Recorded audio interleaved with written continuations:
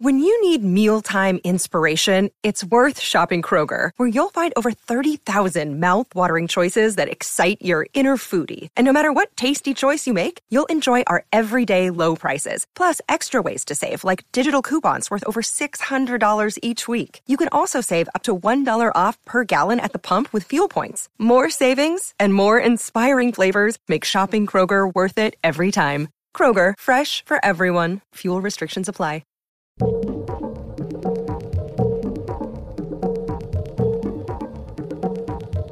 to Pretty Scary with your hosts, Caitlin Cutt, Gary Martin, and Todd Brown.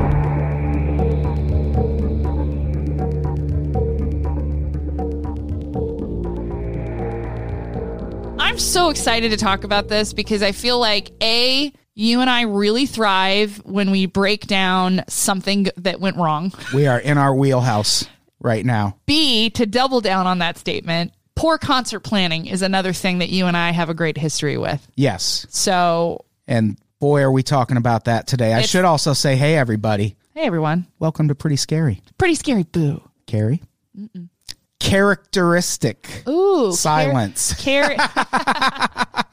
Because their name's Carrie. It's almost like you're a comedian. I workshop that one a bit before I can tell. I let people hear it. How are you doing, Caitlin? I'm really good.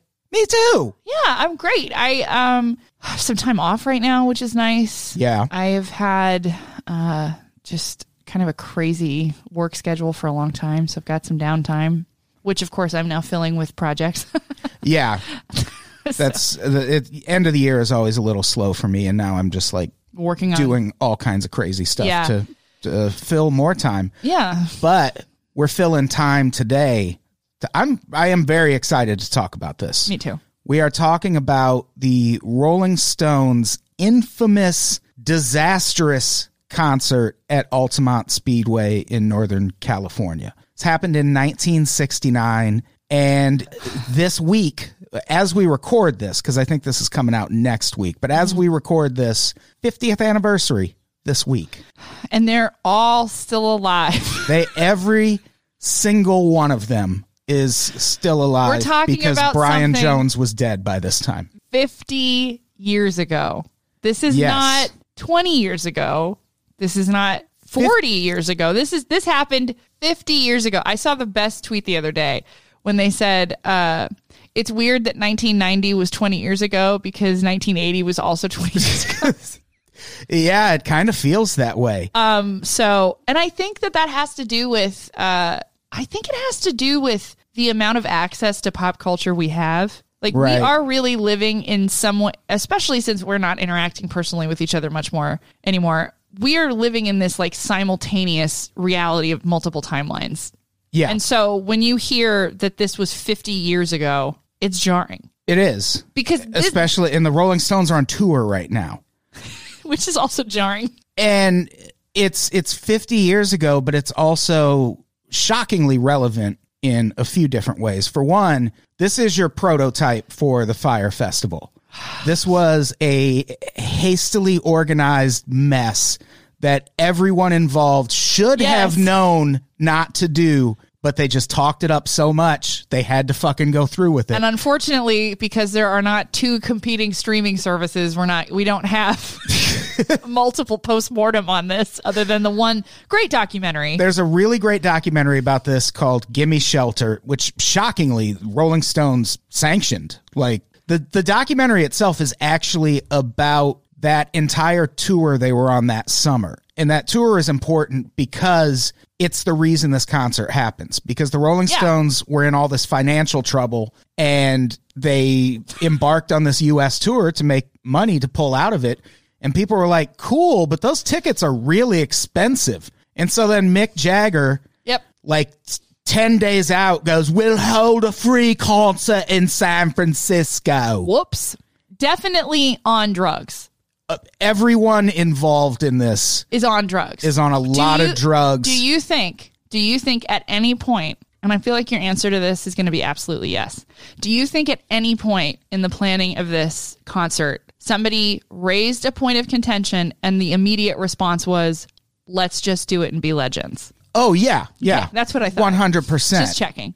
There's actually a quote from Mick Jagger that's really similar. Yeah, there is. Well, we'll get to it. Yeah. But I wanted to, for the people waiting for somebody to say that. For the people at home. Now, here's what this, I just want a couple things to emotionally prepare you for. This disastrous concert does not involve shark-infested waters. No. Which I can still hear you saying in my head occasionally, and I will laugh out of nowhere because it sounds funny to hear Adam say shark-infested waters in my head. It's almost worse.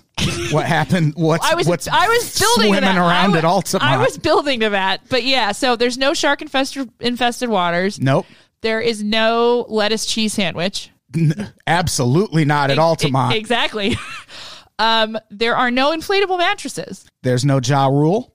There is no Ja Rule. There's a Keith Richards, which is actually a limited number of black people, and it's it shows. Yeah, it really horror is. Movie stereotypes are at play at Altamont. And I also just want to note that there is one similarity, which is there is no shelter in either of these documentaries. No, despite one of them being called Gimme Shelter. Neither of them provide adequate shelter for anyone. No. So there is that one overlap. But yeah, if you guys are hoping for those repeats, I don't know what to tell you. However, as Adam said, weirdly, that's worse. Yeah. Somehow Firefest did a little better. Yes, because if I recall correctly, no one died. You have that. At Firefest, whereas 4 people died. Body count of 4. At Altamont. And 2 of them, obviously, I think were drug overdoses. Yeah. And there's a third one that we're going to get to the fourth one, which is the biggie at the end. But there's a third one.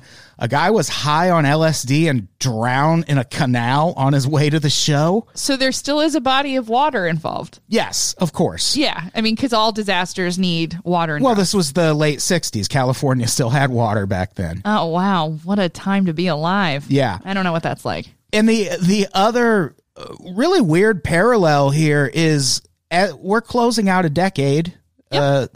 We still haven't come up with a name for it. The 20s. Yeah. The teens. We got nothing. The teens. Yeah. No. And this happened 50 years ago, but the similarities between the 60s and the 10s are insane. I know. I agree. Let's just start, I guess. But I'll just run through them.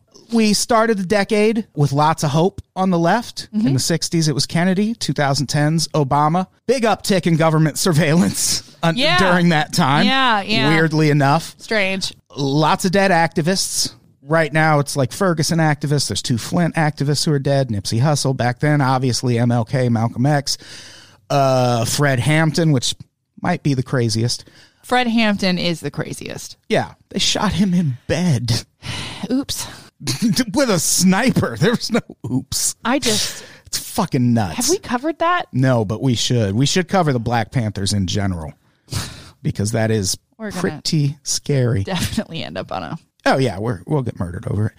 Cool. There's also a growing movement on the left that is gradually being accused of being terrorists. Whoops. Which is Antifa right now, and that's kind of a crazy claim.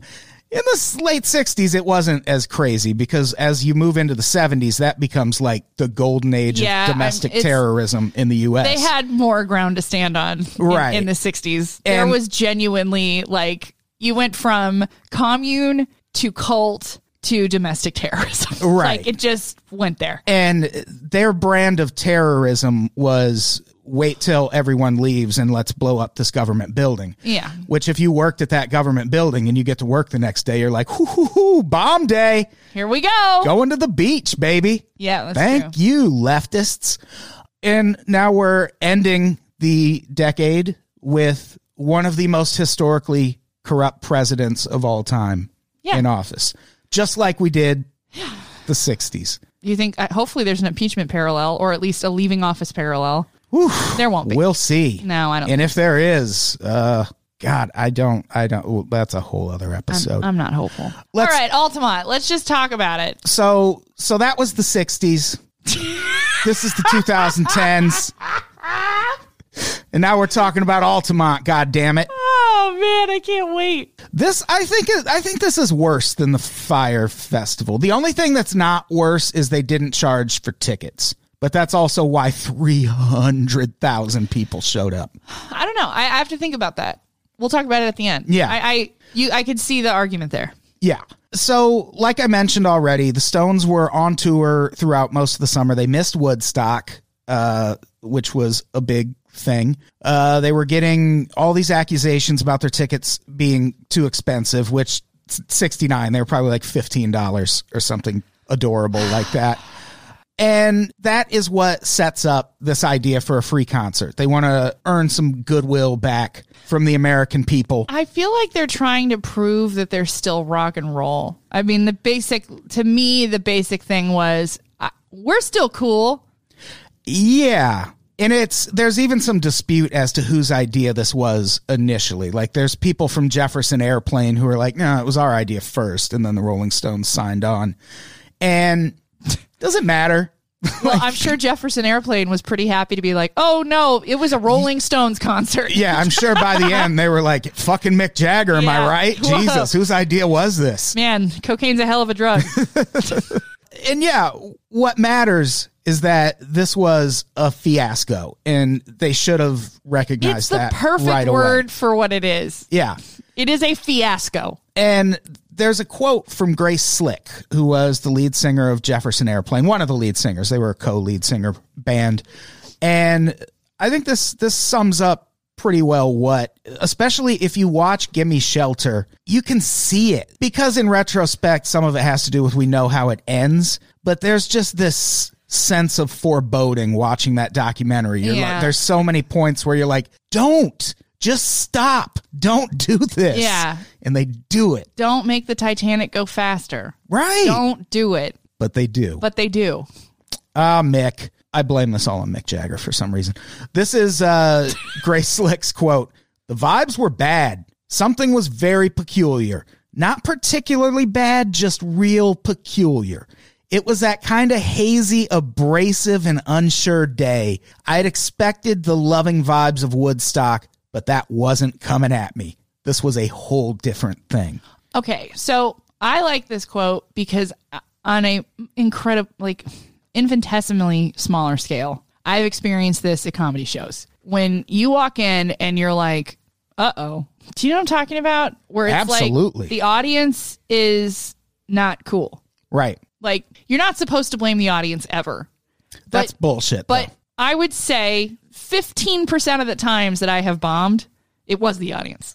Like, I know when I've bombed and it's me. Like, oh, I wasn't prepared or absolutely. whatever. But sometimes you walk in a room and you're like, oh, these people really suck. Yeah. Everyone here fucking sucks. This is going to hurt. Yep. This is really going to hurt. Yeah. I know. Yeah. I know that feeling. I know it so well. The lineup was impressive. Yeah, sometimes it just doesn't matter. If you're talking to your dad, this is the lineup. Yeah, this is a very like in the 20 teens world. This is a very Tommy Bahama lineup. Yeah. Oh yeah, absolutely. And what's crazy is you can still, with the exception of like one of these bands, you can still see some amalgamation of all of these bands on tour right now. Santana, Jefferson Airplane, the Flying Burrito Brothers, funny name, but maybe the best band on the lineup, CSNY, the Grateful Dead, and the Rolling Stones. The Flying Burrito Brothers you'll never see again. Graham Parsons died. That would be a fun, pretty scary, too. His friends took his body and burned it in Joshua Tree. I love that story. Yeah. I love that story. The Grateful Dead were supposed to play, but they didn't. That's fine. More on that later. Yeah, absolutely fine, too. I don't care about I would have been like, cool, I'm taking a nap. Wake me up when the Stones are on. No, you could fill a concert with the amount of time that they wouldn't have taken up. Do you know what I'm saying? Yeah. That also, it's such dad band music. Like, growing up in Huntington Beach, everybody had a band. Not unlike today when everyone has a podcast. Everybody had a band. Yeah. And a lot of that had to do with the fact that there was always a dad in the friend group that, was like super into these bands as a young person. And forced all of this music on all of their kids. And every year on the 4th of July, Huntington Beach, it's a big time for Huntington Beach. It's like our thing. And if you go to downtown Huntington Beach, the surrounding neighborhoods, everybody's barbecuing outside. Right. And there are on every block you find a dad band, and they are either playing Steely Dan, of course, the Grateful Dead, Santana, yeah, the Rolling Stones, and then the Beatles, because of course. Yeah, the Grateful Dead, I've just never... I think it's hilarious when anybody bothers to cover the Grateful Dead, because all I ever have heard of for the Grateful Dead in concert is it is a full jam band. You're not, you don't. Yeah, like, I mean, they've got a few decent songs. Like, every band that size has a few songs. I assume even Fish has a few good songs that I've just never heard and will never hear in my entire life. No. But the Grateful Dead, I associate... Here's the thing. I smoke a lot of weed. You do. But I'm not a weed person. I got you. Like, I don't like... I don't know when that people make... I don't like you don't see me hanging fucking weed banners around the house. You're not a fan. I don't know you to be like a hardcore fan of any one. You're not a tchotchke guy. Well, you don't let things... I mean, I like bands. I like the Coat Hangers and Mariah Carey and the Drive-By Truckers. Yeah, but you don't have like 11 bumper stickers and... Right, and I've always associated the Grateful Dead with people who just love acid too much. Yes. And I was going to say it's a drugs band. I don't know if it's even a weed band. It's like... And Bob Marley to some extent too, but Bob Marley has songs. Like, Bob Marley has a lot of really good songs. And the Grateful Dead just fucking noodle around on their goddamn guitar. Like, shout out to Dark Star. That's a good song. But I, for the most part, can't fuck with them. I can't help but wonder how much an appearance of the Grateful Dead would have changed the vibe of what happened at Altamont, though. That's a good point. Yeah. And the fact that they don't getting up to play becomes important too. Yeah, because that crew is not the same as the Rolling Stones crew. It is no. It is not the same as the Flying Burrito Brothers. It is right. It is an outlier in this group. Jefferson Airplane, you could make an argument, feed your head. But yeah. Anyway, we'll get to it. But I wanted to bring that up because I feel like... I think there's a few weird implications of them not playing. Yes. That maybe made things worse. Because I feel like at least if you had like a couple solid Deadheads in there at some point collectively throughout the crowd, they would have been like, hey, chill. Yeah, and then the Grateful Dead would have played for 6 hours and everyone would have fallen asleep. It would have been fine. Crisis averted. This is like a whole new season of Watchmen that we can... Exactly. So their first obstacle, another parallel to the Fyre Fest here, finding a venue. And this is when they should have known that their first plan was San Jose State University. San Jose State University had a practice field where they had just held a music festival that drew 80,000 people and went off without a hitch. Well oiled. The problem with using that space was they had just held a music festival that held 80,000 people and had gone off without a hitch. Yeah. And they were like, we don't want another fucking one this soon. No.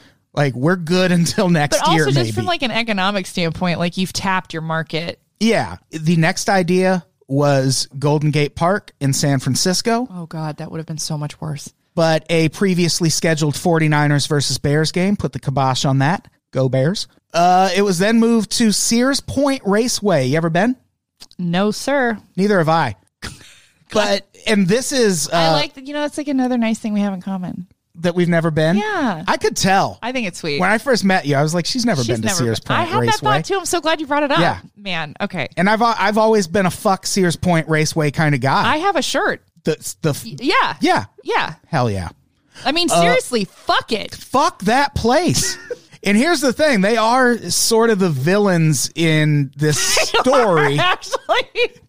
Because, and this is, there's a lot of footage of the phone calls with these people in the Gimme Shelter documentary. But they agree to this free concert, and then they're like, all right, but we want $300,000 up front, and we want distribution rights if you film it. And no one's going to go for that. No. You know what? This is like the exact opposite of the documentary is the documentary of Bill Clinton's campaign. I don't think I've seen that. Really? With Stephanopoulos and everything? No. It's the opposite. Because in that one, it's like everybody's at the top of their game and you're watching people that, you realize 40 years later would be big in their their cold calling days. And you're like, wow, this is how you really do something. And this is similar, but backwards. This is the opposite. This is really how you don't do something. The War Room. It's called The War Room. It's really, really good. Because at that point, when they decided Sears Point Raceway wasn't going to work, they should have been done. You know what they should have said? Fuck them. Let's just do it and be legends. Yep. And that is what they said. I know. Unfortunately. R.I.P. Because they did. They all turn into little punky bitches. Yeah. And there's footage of them like amping each other up about it. Like you can. They're like, yeah, we can do it. We can move it in a day. Sure. In a day. And that's how long they finally with no internet. So I don't even know. Like it's a worse idea in that respect somehow. And what makes Sears Point Raceway especially douchey is they let everything be set up first, and then they make this demand for $300,000. Yeah. And the Stones call their bluff, and they're like, all right, fuck you, we'll move it. We're the Rolling Stones. We can do anything. So this businessman named Dick Carter, of course, offers up his space, Altamont Speedway in Northern California. And he's like, yeah, man, as many people as you need. There's fucking roads, and there weren't roads.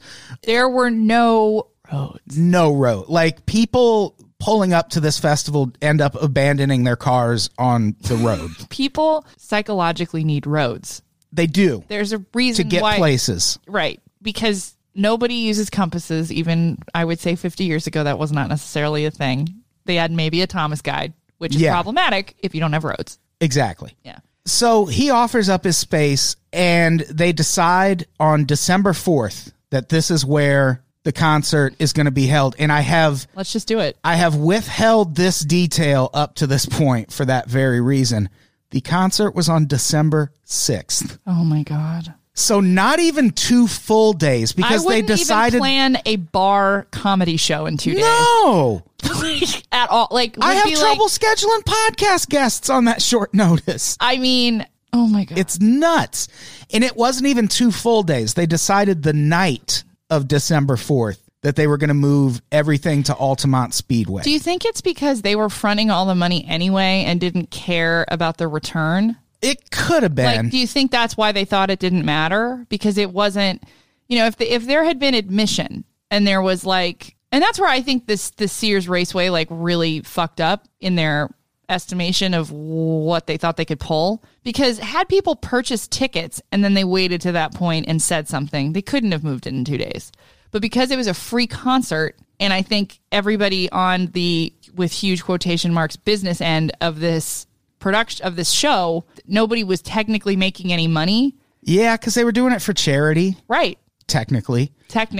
So yeah, I think they just like probably assumed however it goes. It's literally the only thing that makes any sense. I guarantee you at least one point in the negotiations, someone said the words, it's not like someone's going to die. Oh, definitely. Guaranteed. Yeah. Someone had and to it was probably a dude to a woman. Probably. Like, I would, because I can like imagine myself in a past life being completely spun out and saying, guys, listen, I love this band as much as everybody else does. That's why I work for you. And that's why I'm telling you this is a bad idea. And then someone turned to me and said, it's not like somebody's going to die. Or in this case, Mick Jagger's big famous quote, his let's just do it and be legends. At one point when they're planning this and someone asks about toilets and food, he says, logistical questions can be answered at a later date.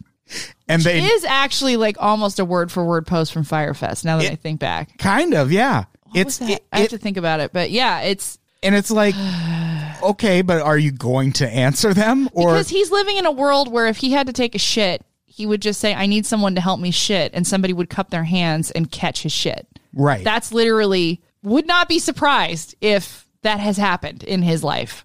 I'm sure. Someone probably paid for the privilege. He doesn't understand that the average folk need a real toilet. Right. And I love the idea of, oh, sorry, our ticket prices were so high. Here's a free concert that you can travel to from several parts of the country at your own expense, and come see us play that way. It's like, that's probably more expensive. I'm sure the Grateful Dead were like, yeah, it works. Yeah, probably. Good formula.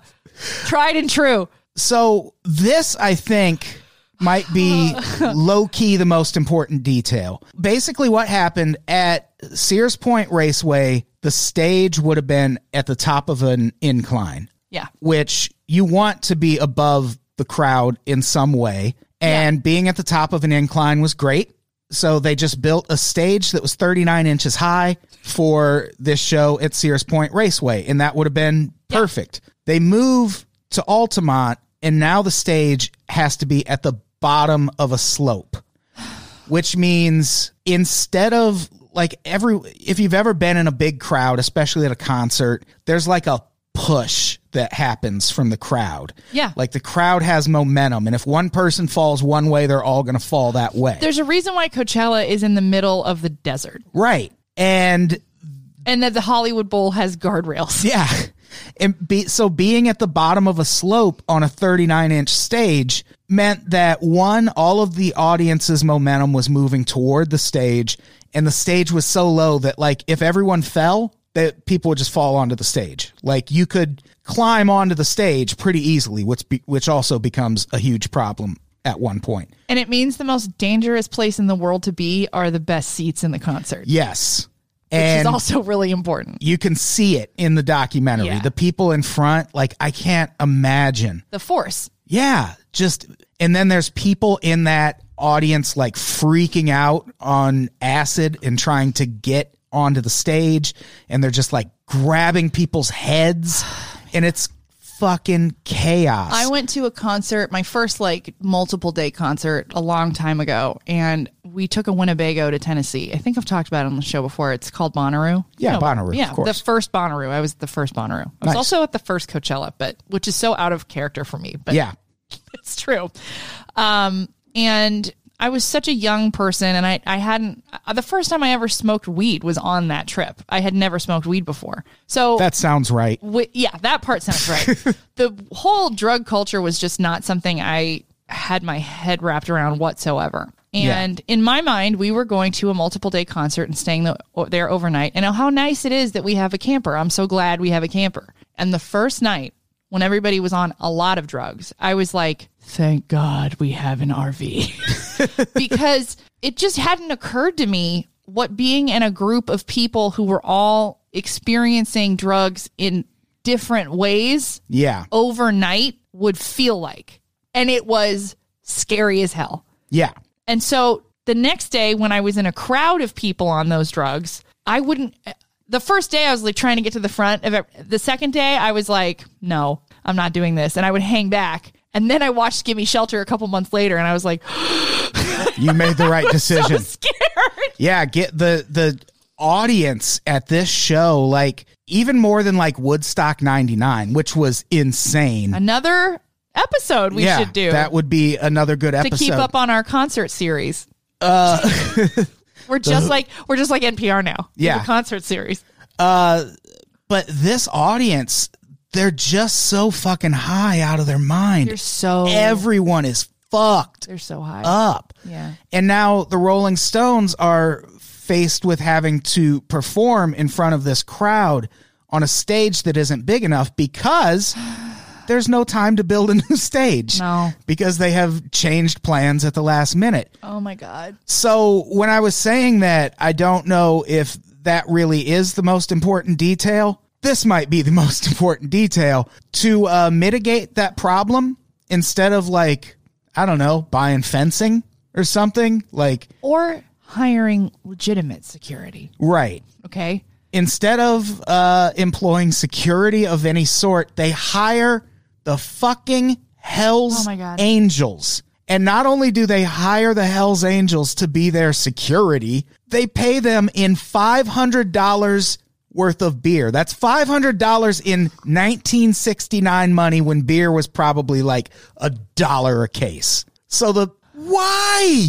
And there's all these like suggestions as to why this happened, but like My favorite is that there is a version of the Hells Angels in England that's just like a fan club. They're just like a bunch of geezers with motorcycles who really like what the Hells Angels in California stand for, and that they maybe had them confused with that Hells Angels. But why would you hire them to do security? Yeah, like why would you hire adult Boy Scouts? Right. And I don't buy that because everybody knew who the Hells Angels were, especially famous people. Yeah. For multiple reasons. And so, no. I mean, that's great. And if they write a movie about it, that's definitely the storyline that would they be should funny. pick because that'd be fun to watch. And if you watch Gimme Shelter, the shows they had right before this, they were having problems with people trying to get on stage. So I can imagine they were just like, these fucking hippies aren't going to try and get through the Hells Angels. And yeah, they did. They sure did. This is why, this story specifically is why I have never liked the Rolling Stones. I can appreciate them as artists. Right. But I'm never rooting for these people. No. Because this is such a careless and there's so much hubris in that decision. Like, it's such a douchey, like, oh, let's just hire the fucking Hells Angels and they'll regulate. No one's going to fight them. Not even thinking about the fact that these are probably mentally ill people, like violent people who have killed people. Absolutely. And also, then to pay them in alcohol. That's the part. Is the part that makes me, it's like I was reading through these notes and I was like, that's right. That's why I just remembered why I don't like Mick Jagger. Now I remember. Yeah, that was. And now that's definitely why I was like, well, at least if I'm going to hang out with a band, I'd probably rather hang out with the Grateful Dead. Oh, yeah, for than sure. The Rolling Stones. Yeah, totally. So, yeah, what could possibly go wrong? 300,000 people show up. Approximately 25 Hells Angels are on hand to keep. Were Mick Jagger's parents nice? Is that the problem? Probably. Is that the problem? I'm sure they were. I don't know though. Because that would explain everything. Yeah, this was just a sketchy move. Has he just had a series of green lights his whole life? Oh, probably. Well, even if not, at this point, like this is the Rolling Stones at their peak. Right. Like they're recording Sticky Fingers while this is happening, and that's like one of their most beloved albums. It's a great album. And also, this documentary is good for. There's a lot of decent performance footage in this. There's a Tina Turner performance that is it's great, fucking amazing. I'm just trying to understand why somebody would have such a lack of connection to human vulnerability and safety. Like that's all I'm trying to figure out. Yeah, who knows? Anyway, he's Mick Jagger. What a fucking asshole. So the show starts, and Santana goes on first, and Caitlin, guess how his set went? I can't think of what it could possibly. It went smooth. Oh, just like the song. I can't reach that That's thing. a funny joke. Thank you. Adam, somebody showed up to work today. This was one of two moments that went smoothly the entire day. The other was and I think this speaks to your point about the Grateful Dead not playing. When the Flying Burrito Brothers played, everyone was like, oh, this is chill. Yeah. Let's just watch this happen. Because Graham Parsons, man. Go listen to some Graham Parsons if you're unfamiliar. Something to watch. Yeah. It's interesting. And it's fine. Also, I think at this point, nobody's as hungry as they eventually became. Right. Like, there's certain physiological things that begin to kick in that you can't avoid as the seems timeline like progresses. Because everyone brought drugs and alcohol and no food. After I leave a concert, which hasn't happened in a long time, I'm always starving because I haven't eaten in like 4 hours. And I've, maybe chips, but there's definitely only been alcohol. Best time to get yourself a street taco. Exactly. Or a street hot dog. Oh, with bacon? Mm-hmm. Oh, fuck. That sounds hell yeah. But yeah, beyond Santana and the Flying Burrito Brothers, this shit is a nightmare because you're not going to believe this. The Hells Angels spend all their time drinking the $500 worth of beer and just sitting at the edge of the stage. And why wouldn't they? Yeah, that's what they were paid to do. And like when there's a really great, I think we're going to play a clip of it, but in the documentary, there's a scene where Mick Jagger and Charlie Watts are listening to Sonny Barger, who was like the leader of the Hells Angels at the time, talk about what he thought the arrangement was. And he's like, man, I'm not a cop. They told me to sit at the edge of the stage and drink beer and make sure no one got raped. Yeah. And he's like, we kind of did that. Well, also, like, I mean, if you're in an organized gang that I know about, you've got to be a good, at least crafty business person. So you can't tell me that they're like pirates, okay? It's like very simple. So if you're on a pirate ship and they're like, all I want is to be set free. And they go, that's it? That's all you want? And you say, yes, they're going to throw you overboard because technically you're free. Right. So if a pirate is asked to drink a bunch of beer and hang out and make sure nobody gets raped, that's all they're going to do. Yeah. It's like not a fucking algorithm. It's going to do what you tell it to do. Well, more importantly, it's not going to do something you didn't ask it to do. Right. Which I think is the hallmark of a criminal. Oh, yeah. Like, no, I'm a person that solely gets by on technicalities. I'm either going to be a lawyer or a Hell's Angels, but I am not going to, I'm not going to go outside of my scope here. Yeah.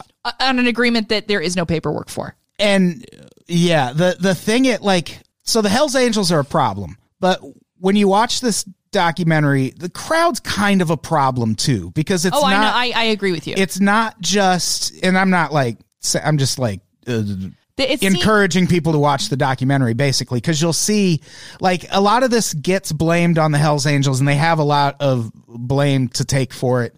And I don't know if the guy who does what he does at the end should have actually gotten off, but the crowd is it's not a Woodstock crowd. Like you see clips of Woodstock and those people are happy. Yeah. They are they're muddy. Even when it took Jimi Hendrix until 4 a.m. to finally go up, they were happy. These people are aggressive and angry, and they're being presented with the Hell's Angels as security. They're like a sea of pink ooze from Ghostbusters 2. Yeah. Yeah. I don't know another metaphor that fits better, because it is a singular vibe that this documentary captures. It is gonna go somewhere.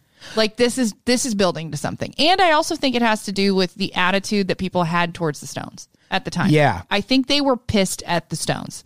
And they're like, you better fucking believe I'm going to show up to a free fucking concert for you, you fucking asshole.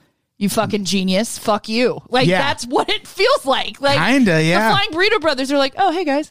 Like, oh, that's a nice add-on. But by the time the Rolling Stones... Anyway, go ahead. Just keep going. Well, and I think you're right, because something happens when the Stones land that really speaks to that. But one of the things that the Hell's Angels did that was an especially bad idea, they decide to park their motorcycles at the front of the stage. Oh, my God. And if you've ever known anyone who was way into motorcycles, you fucking knock their motorcycle over, it's going to be a problem. The other thing I know for sure, your most expensive and prized possession, the best place for it is right at the front of a rock and rolls. Right in the front of a crowd of 300,000 people. If you could just place, like if you're a Fabergé egg person. Right. That's where it should go. That's where you would put it. It's basic feng shui. Because you're there. Yeah, and so it's going to be safe. You're going to keep it safe. Babies that's a great place for babies to just kind of be. If you're a pregnant woman, great place to be. Right, absolutely. Just be pregnant in the front. Right. Way up front. Way up front. Any kind of combustive material, also, that's where you put it. Put it in a tightly packed room with people. Yeah. Things like that. Yeah, especially in the direction that they're all facing. Yes. Immediately after all of the drugs have reached the not fun part. Right. So let's put it right there. So it won't surprise anyone to know that at a few different points throughout the night, some motorcycles got knocked over. And who saw that coming? That leads not a mom in the crowd. I can tell you that right now. That leads to fights between the crowd and the Hell's Angels. And it leads to one of the craziest parts, at least in the early part of the concert. Marty Balin, I don't know how to pronounce his fucking name, from Jefferson Airplane. He's the co-lead singer. He sees one of these fights happening in the audience, and he jumps off stage to try and settle it, and instead gets knocked the fuck out by a Hell's Angel in the middle of their set. That's the first real bad moment. Right. That's strike one, literally. It really kind of sets the tone for the rest of the I think there's also just something about we can punch the famous people. Yeah. I think that's... Once you know, like, there's going to be kind of a mob mentality that takes over. It's like when Wile E. Coyote looks down. Yeah. Uh-oh. Like, Exactly. I've just realized what's possible in this universe. Yeah. And here I go. And speaking of that, during CSNY's set, Steven Stills was repeatedly stabbed in the leg by a Hell's Angel who had a sharpened motorcycle spoke. See, this is going to be... This Like- is your shark-infested waters line for me. Yeah. Like that like there was Why? a moat. Why is the concert not over after that? They put up a Hell's Angels moat around the stage. Just a moat of degenerates. Except it's like if your idea of a moat was just throwing some alligators on the floor in front of you, and then you're surprised when they just turn around and attack I mean, you. It's like, like you're supposed to put them in water. It's like hiring Nazis Yes. to protect your show. It Like, sure is. It's almost literally like hiring it's like, Nazis. It's like somebody being like, you know, did you see the last 4 episodes of Breaking Bad? Can we get those guys to yeah. protect us during the show? It's fucking insane. And yeah, the show should have probably been over the minute the guy from Jefferson Airplane got knocked out. Like, and for I the... just want to come back to this. Had money been on the line, it would have been. Oh, yeah, probably. And Oh my gosh. the thing is, for some people, the show was over at that point, namely the Grateful Dead.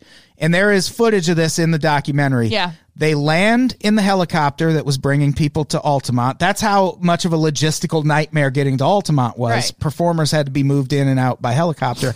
Like Vietnam. Exactly. And the Grateful Dead, the scene is so great. They land Yep. in the I love it. helicopter. They get out. Santana's drummer walks up to Jerry Garcia, the ice cream guy, and is like, hey, the guy from Jefferson Airplane got knocked unconscious by a Hell's Angel. And the Grateful Dead's like, cool, we're leaving. Yep. And they get right the fuck back in the helicopter and take off, which I get it, but also that left a big hole in Doesn't matter. the schedule. I mean, it could have saved lives. I really believe it. Because, okay, so this is my... So I think it could have, too. There's a huge hole in the schedule. And in my calculations, this is the part of the drinking that is the least fun part. Okay? Because what do you do if you're drunk and you're starting to sober up? You drink more. Right. But if you can't drink more, you get to become you're a sad bear. Oh, sure. You get tired. This is why I don't day drink anymore. Because if I am drinking at noon, by 3 o'clock, by 4 o'clock, I'm useless. Sleepy. My whole day is shot. Yeah. Unless I just keep drinking. Right. You just keep going. They just kept drinking. But you can't do that if there's no more alcohol or water or anything. So I think the fact that there's no mellow music, there's no like opening your third eye at this show anymore, and now physiologically people are breaking down. It's Right. a horrible combination, and they're being policed by amped up Hell's Angels. Right.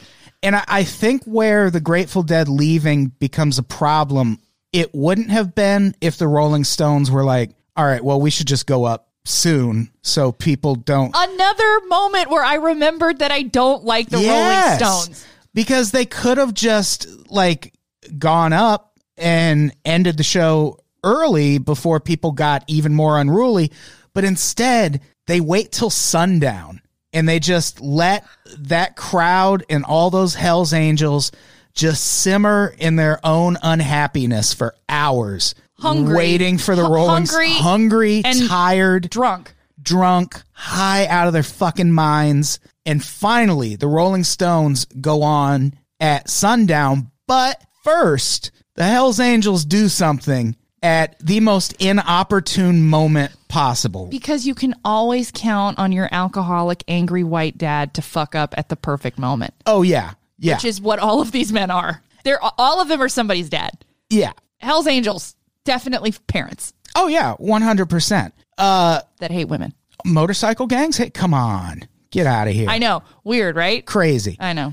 And I imagine, one thing I forgot to mention, I imagine the band was kind of hoping people would calm down during all this because, They've all eaten. yeah, they're all fat and happy, except for the fact that the minute they land in the helicopter, Mick Jagger steps off the helicopter and a dude just runs up and says, I fucking hate you, and punches him in the face. That is how Altamont starts for Mick Jagger. And still they go forward with, like, if I'm Mick Jagger, I'm like, fuck you, motherfuckers. I'm out of here. But also, not even just that, but like, uh-oh. Yeah. This is going to be bad. This is bad. Maybe we shouldn't open with Sympathy for the Devil. Fuck it. Let's do it. But before they open their set with Sympathy for the Devil, the Hells Angels decide to bring more motorcycles to the front of the stage, and they do it by literally driving them through the crowd, like Moses parting the Red Sea. And the crowd does not like it one fucking bit. I don't even like being on the side of a street when a motorcycle drives past me. No. The neighbor across the alley from me has a Harley, and she will sometimes like let it idle in the alley, and I'm like, I'm going to murder you. I hate it. Yeah. It's the best South Park episode, in my opinion. People say things like that to me all the time, and I have to say I don't watch South Park that much. I get it. It's like fine. I've watched South Park. It's great. It's so fucking obnoxious. I know, I love it. And so, yeah, that riles the crowd up even more. Yeah. And so now the Rolling Stones start, and they fucking open with Sympathy for the Devil. And one of the first things that happens is a woman named Denise Jukes, who was the lead singer of a local San Francisco band, Ace of Cups, was hit in the head by a beer bottle and suffered a skull fracture, 6 months pregnant at the time. Why are you at Altamont? I don't want to judge another mom, but what the hell? There were, I think, 4 babies delivered at Altamont. I believe that. But so, I don't want to be that mom. But maybe... Don't go to Altamont. Don't go to any crowded place when you're pregnant. No. Like, even Disneyland is sketchy to me. So, yeah, when their set starts, you can see in the documentary, and we'll post some clips on pops.com also, because there's a bunch of clips. Like, you can actually watch this whole documentary for free on YouTube. So good. And it is really good. You can tell Mick Jagger is stressed the fuck out immediately. He's not having fun. Like, everyone in the band knows this is a bad scene and bad things are happening. It's like that movie Green Room. You see Green Room? Yeah. Yeah. That was one of my favorite movies that year. Green Room's great. And they're trying to get through Sympathy for the Devil. A fight breaks out. They stop and they're like, brothers, sisters. And like Mick Jagger eventually calms everyone down, which is the perfect time to launch back into Sympathy for the Devil. And they do that and they almost get through it. But then another fight breaks out, which sets the stage for one of my favorite on-stage monologues of all time. This is Mick Jagger. It's really short, I promise. No, we have to, because it is really good. Who's fighting and what for? Why are we fighting? Oh, what an asshole. Why are we fighting? We don't want to fight. Come on. This is everybody. This is every Facebook post from 2019. Who's fighting and what for? It just really does remind me of Facebook. Yeah. Like, it just does. Like, these people that, like, still post as if people care, and they, like, start their post, and the feeling I get is, like, somebody walking in to a room of people fighting and just being like, guys, listen. And then they, like, post an article. Yeah. It's like, what are you thinking? And it's like, especially in his case, you know why people are fighting, because they're drunk and high and mad. I think he's such an asshole that he doesn't know. I think that's a genuine question. Yeah, I think he hadn't been there all day at all. He has no idea. And I know for a fact that wherever he was, everybody was lying to him about how great the concert was going. Oh, for sure. So he doesn't know how bad this is or how badly he's messed up. I think this is the biggest problem with a certain level of fame. If you're not careful, people will hide your mistakes from you. And then you walk into shit like this. And miraculously, things calm down for a bit. They play Sympathy for the Devil and everyone calms down for a bit.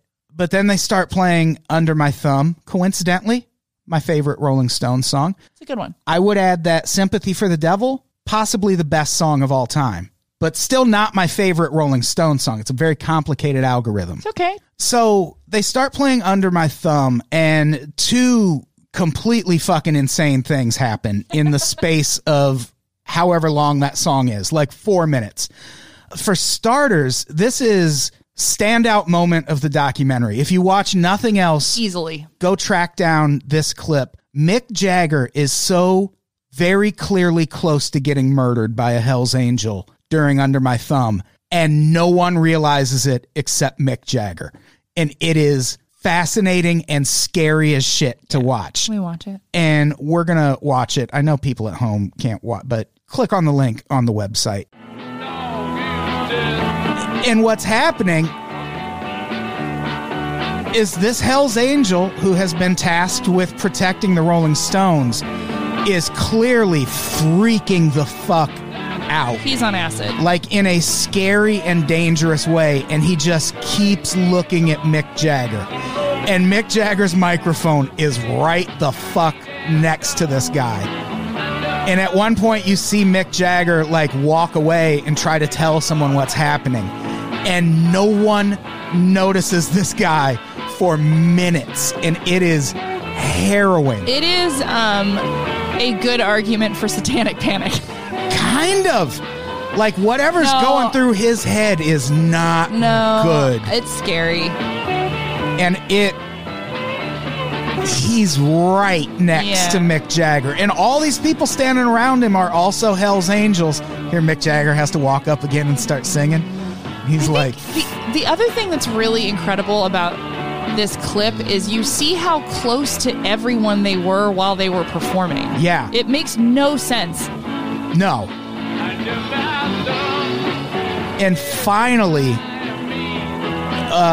like this is still going on this whole time. This guy is just standing next to Mick Jagger, freaking out.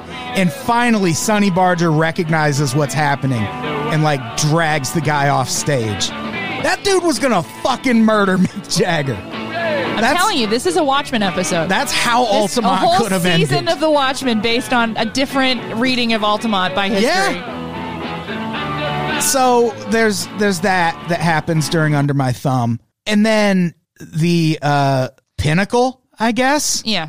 That's probably not the right word. It's the peak. Yeah, the culmination of everything that happens at Altamont is the death of a guy named Meredith Hunter. 18-year-old black dude awesomely shows up at Altamont in an all lime green suit. Full suit. All day. All day. In a suit. In a suit. Unless he like got there late and managed to get up front. Like, Jesus. I don't know. But probably not. And at one point, this part is real. There's a lot of mystery around why he ends up getting in this fight with the Hells Angels. One of the suggestions is, he was trying to get on stage like everyone else. But there's also some suggestion that he was a black dude with a white girlfriend. That part we know. That's not a Hells Angels favorite and moment. The Hells Angels kind of targeted him because of that. Yeah. And that clip that you just played showed how out of their minds they were. So, it's like kind of a little bit on the episode we just released. Like, you just don't understand the insanity that's happening between the ears of a person. Right. And it doesn't take much to set an already unstable person on drugs off. And if they're racist, which we know. We know the Hells Angels are that. We know. And the official version of events is he was being unruly, and at one point the Hells Angels chased him back into the crowd, and then he came back. But the other version of events is he was being... So he was asking for it. Exactly. But the other version that I tend to believe a little more is that he got in this fight with the Hells Angels and tried to run away, like back into the crowd, and they went and pulled him back out of the crowd. And either way, that point where he gets back to the front of the crowd, there is no disputing. He pulls a fucking gun. He does pull a gun. And you see it in the documentary. They have footage of all of it. It's fascinating. And you see him pull this long-barreled .22. You can see the outline of it against his girlfriend's dress. She's wearing a white dress. Yeah. Impeccably dressed for going to a music festival. Both of them. But it's going to be the saddest part of the movie. Yeah. Because they're like on some sweet date. Right. And you see her after, like in the documentary, they have footage of her, and it's tough to watch because he pulls a gun out and you see one of the Hell's Angels pull out a knife and he charges at Meredith Hunter, and with his left hand, he like pushes the gun down, and then with his right hand fucking stabs him 5 times. You see him get stabbed twice in the documentary, and then the like scuffle moves out of frame. Which is exactly what happens if you hire the Hells Angels to protect your show. Right. They're not a security service. No. They are not bonded. They're not to be trusted. Like, there's so many fucking problems with it. And he died from his injuries. Again, lots of controversy around what led to that skirmish. I tend to believe he was targeted by the Hells Angels more than anything. Like, if anything, the fact that he was black definitely greased the wheels for that situation. Right. There's no, I mean, I don't think that that's a huge leap to assume that. Yeah, I feel like he probably, had it gone the other way and he shot the Hells Angel charging at him, I feel like he might have been the one who got off on self-defense. But instead, Meredith Hunter's the one who died, and the Hells Angel who stabbed him, a guy named Alan Pissarro, 2 years later goes on trial but is found not guilty by Well, because the self-defense. only thing that's in the documentary is this guy pulling a gun. Right. So we don't know. And I mentioned earlier, one of the most interesting parts in this documentary is watching Charlie Watts and Mick Jagger listen to Sonny Barger's side of the story. And as awful as the Hells Angels are, like you said, like, what do you expect when you hire the Hells Angels? And like, let's listen to Sonny Barger. It's such an irresponsible decision. I mean, Yeah. it's just, I don't want to, sounds like lame, like white lady bullshit, but like, what were you thinking? Yeah, it's fucking insane. And here's Sonny Barger explaining his side of the story. One of the Hells Angels, Sonny Barger. I got that right, Sonny? Yeah. Okay, what's up? I didn't go there to police nothing, man. I ain't no cop. I ain't never gonna ever pretend to be a cop. And this Mick Jagger, like, put it all on the Angels, man. Like, he used us for dupes, man. You know, and as far as I'm concerned, we were the biggest suckers for that idiot that I can ever see. And you know what? They told me if I could sit on the edge of the stage so nobody would climb over me, you know, I could drink beer until the show was over. And that's what I went there to do. But you know what? When they started messing over our bikes, they started it. I don't know if you think we pay $50 for them things or steal them or pay a lot for them or what. Ain't nobody going to kick my motorcycle. And they might think because they're in a crowd of 300,000 people that they can do it and get away with it. But when you're standing there looking at something that's your life and everything you got is invested in that thing and you love that thing better than you love anything This in is the how world, this is what he believes. Yeah. kick it to know who he is. You're going to get him. And you know what? They got. I am not no creep by any sense of the word. No, you're in a gang. Calling people flower children and this and that. Some of them people was loaded on some drugs that it's just too bad we wasn't loaded on because they come running off of the hill yelling, hey, Come on, Sonny. Yeah. and jump on somebody, and it wasn't even always jumping on angels, but when they jumped on angels, Jumping they got on hurt. angels. So that was Sonny Barger telling his side of the Number one story. hit single to come out of Altamont. And I was jumping on angels.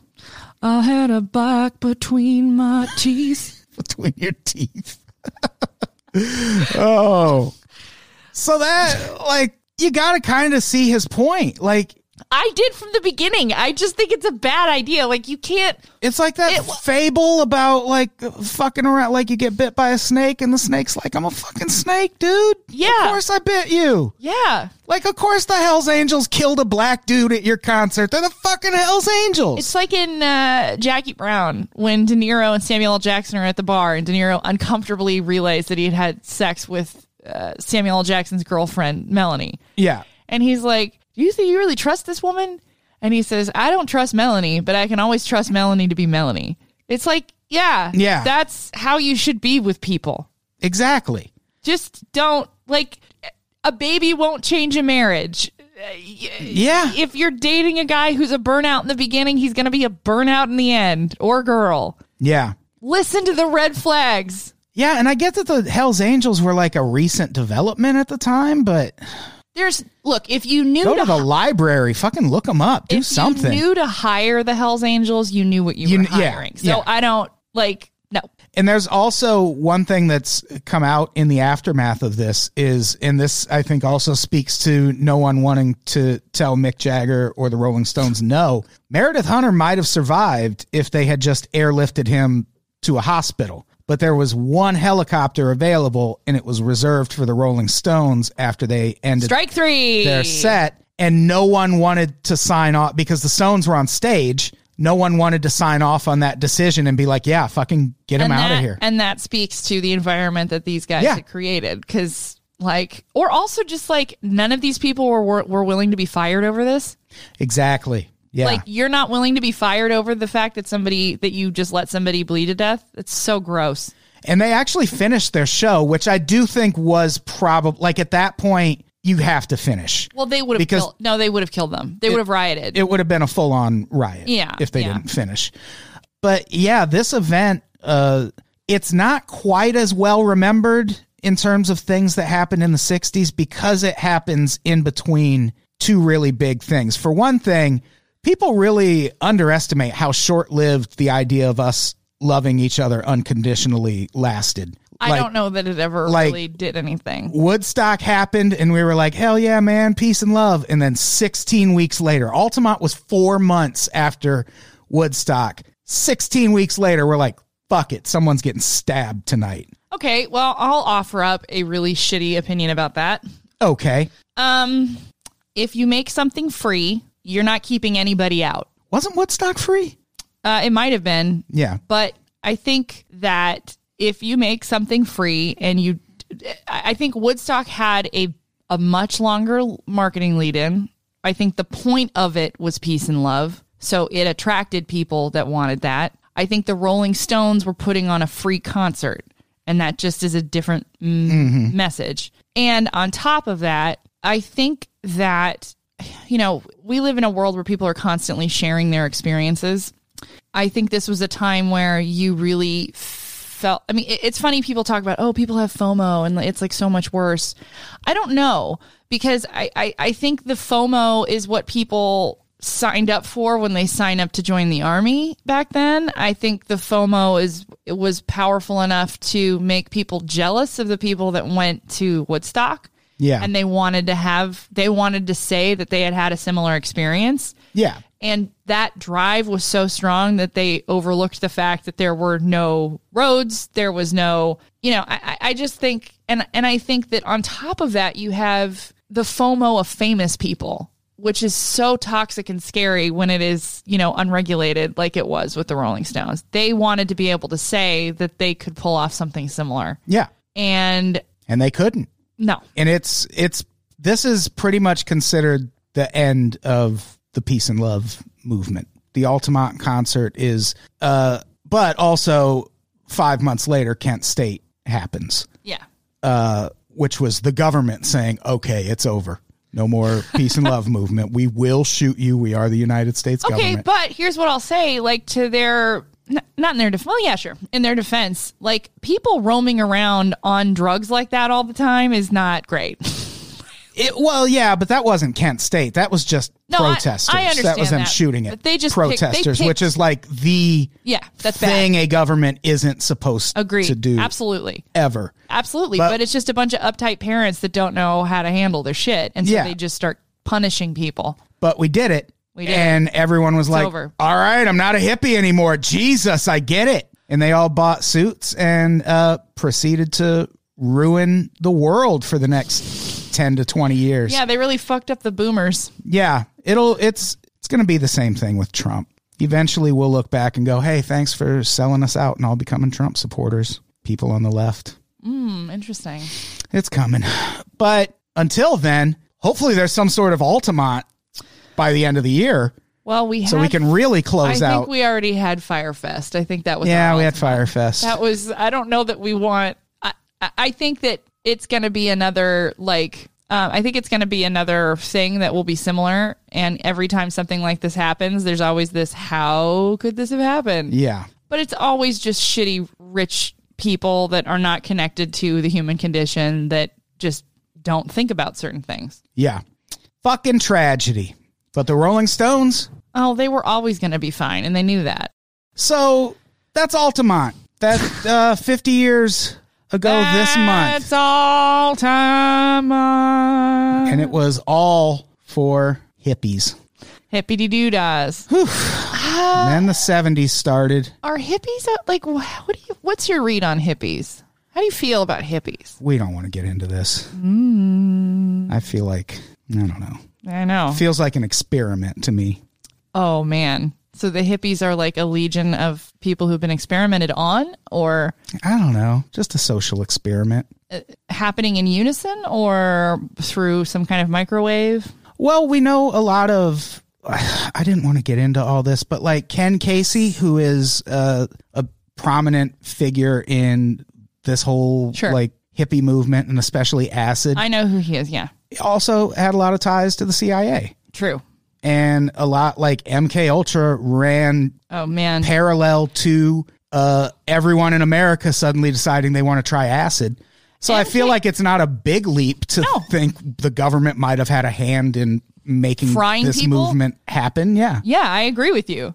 I find it interesting to be we're almost 2 generations out actually from this. Yeah. We are actually. And I was always offended by hippies because they made me feel like because I wasn't completely dissimilating myself from healthy behavior for the most part, right, that I was somehow a sheep or whatever. Yeah. And it's like, okay, but like you don't have any good ideas. You just think all of the ideas you've been presented with are bad. And that's definitely not helping anyone. And they were following leaders too. Exactly. Like any of these, I say the same thing about atheists. It's like you have a fucking evangelist in your fucking movement too. Like hearing you talk is like, it's as annoying as anyone else talking about religion. My favorite thing that I learned in college. What a great sentence. Yes. So I was a comparative world literature major, and the best part about that was that you could kind of explore whatever you wanted to. The idea is just as long as you can link 2 ideas together critically, then you get an A for the day. You're good to go. So my favorite person that I got hooked into was Samuel Beckett because I thought his plays were fascinating.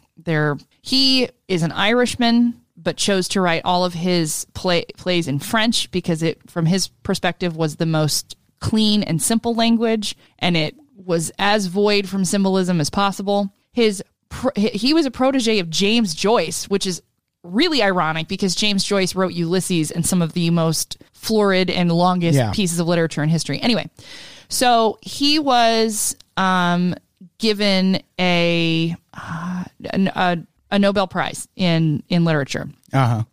And he went to give his acceptance speech. And part of his acceptance speech was basically introducing this new theoretical term called concentrism.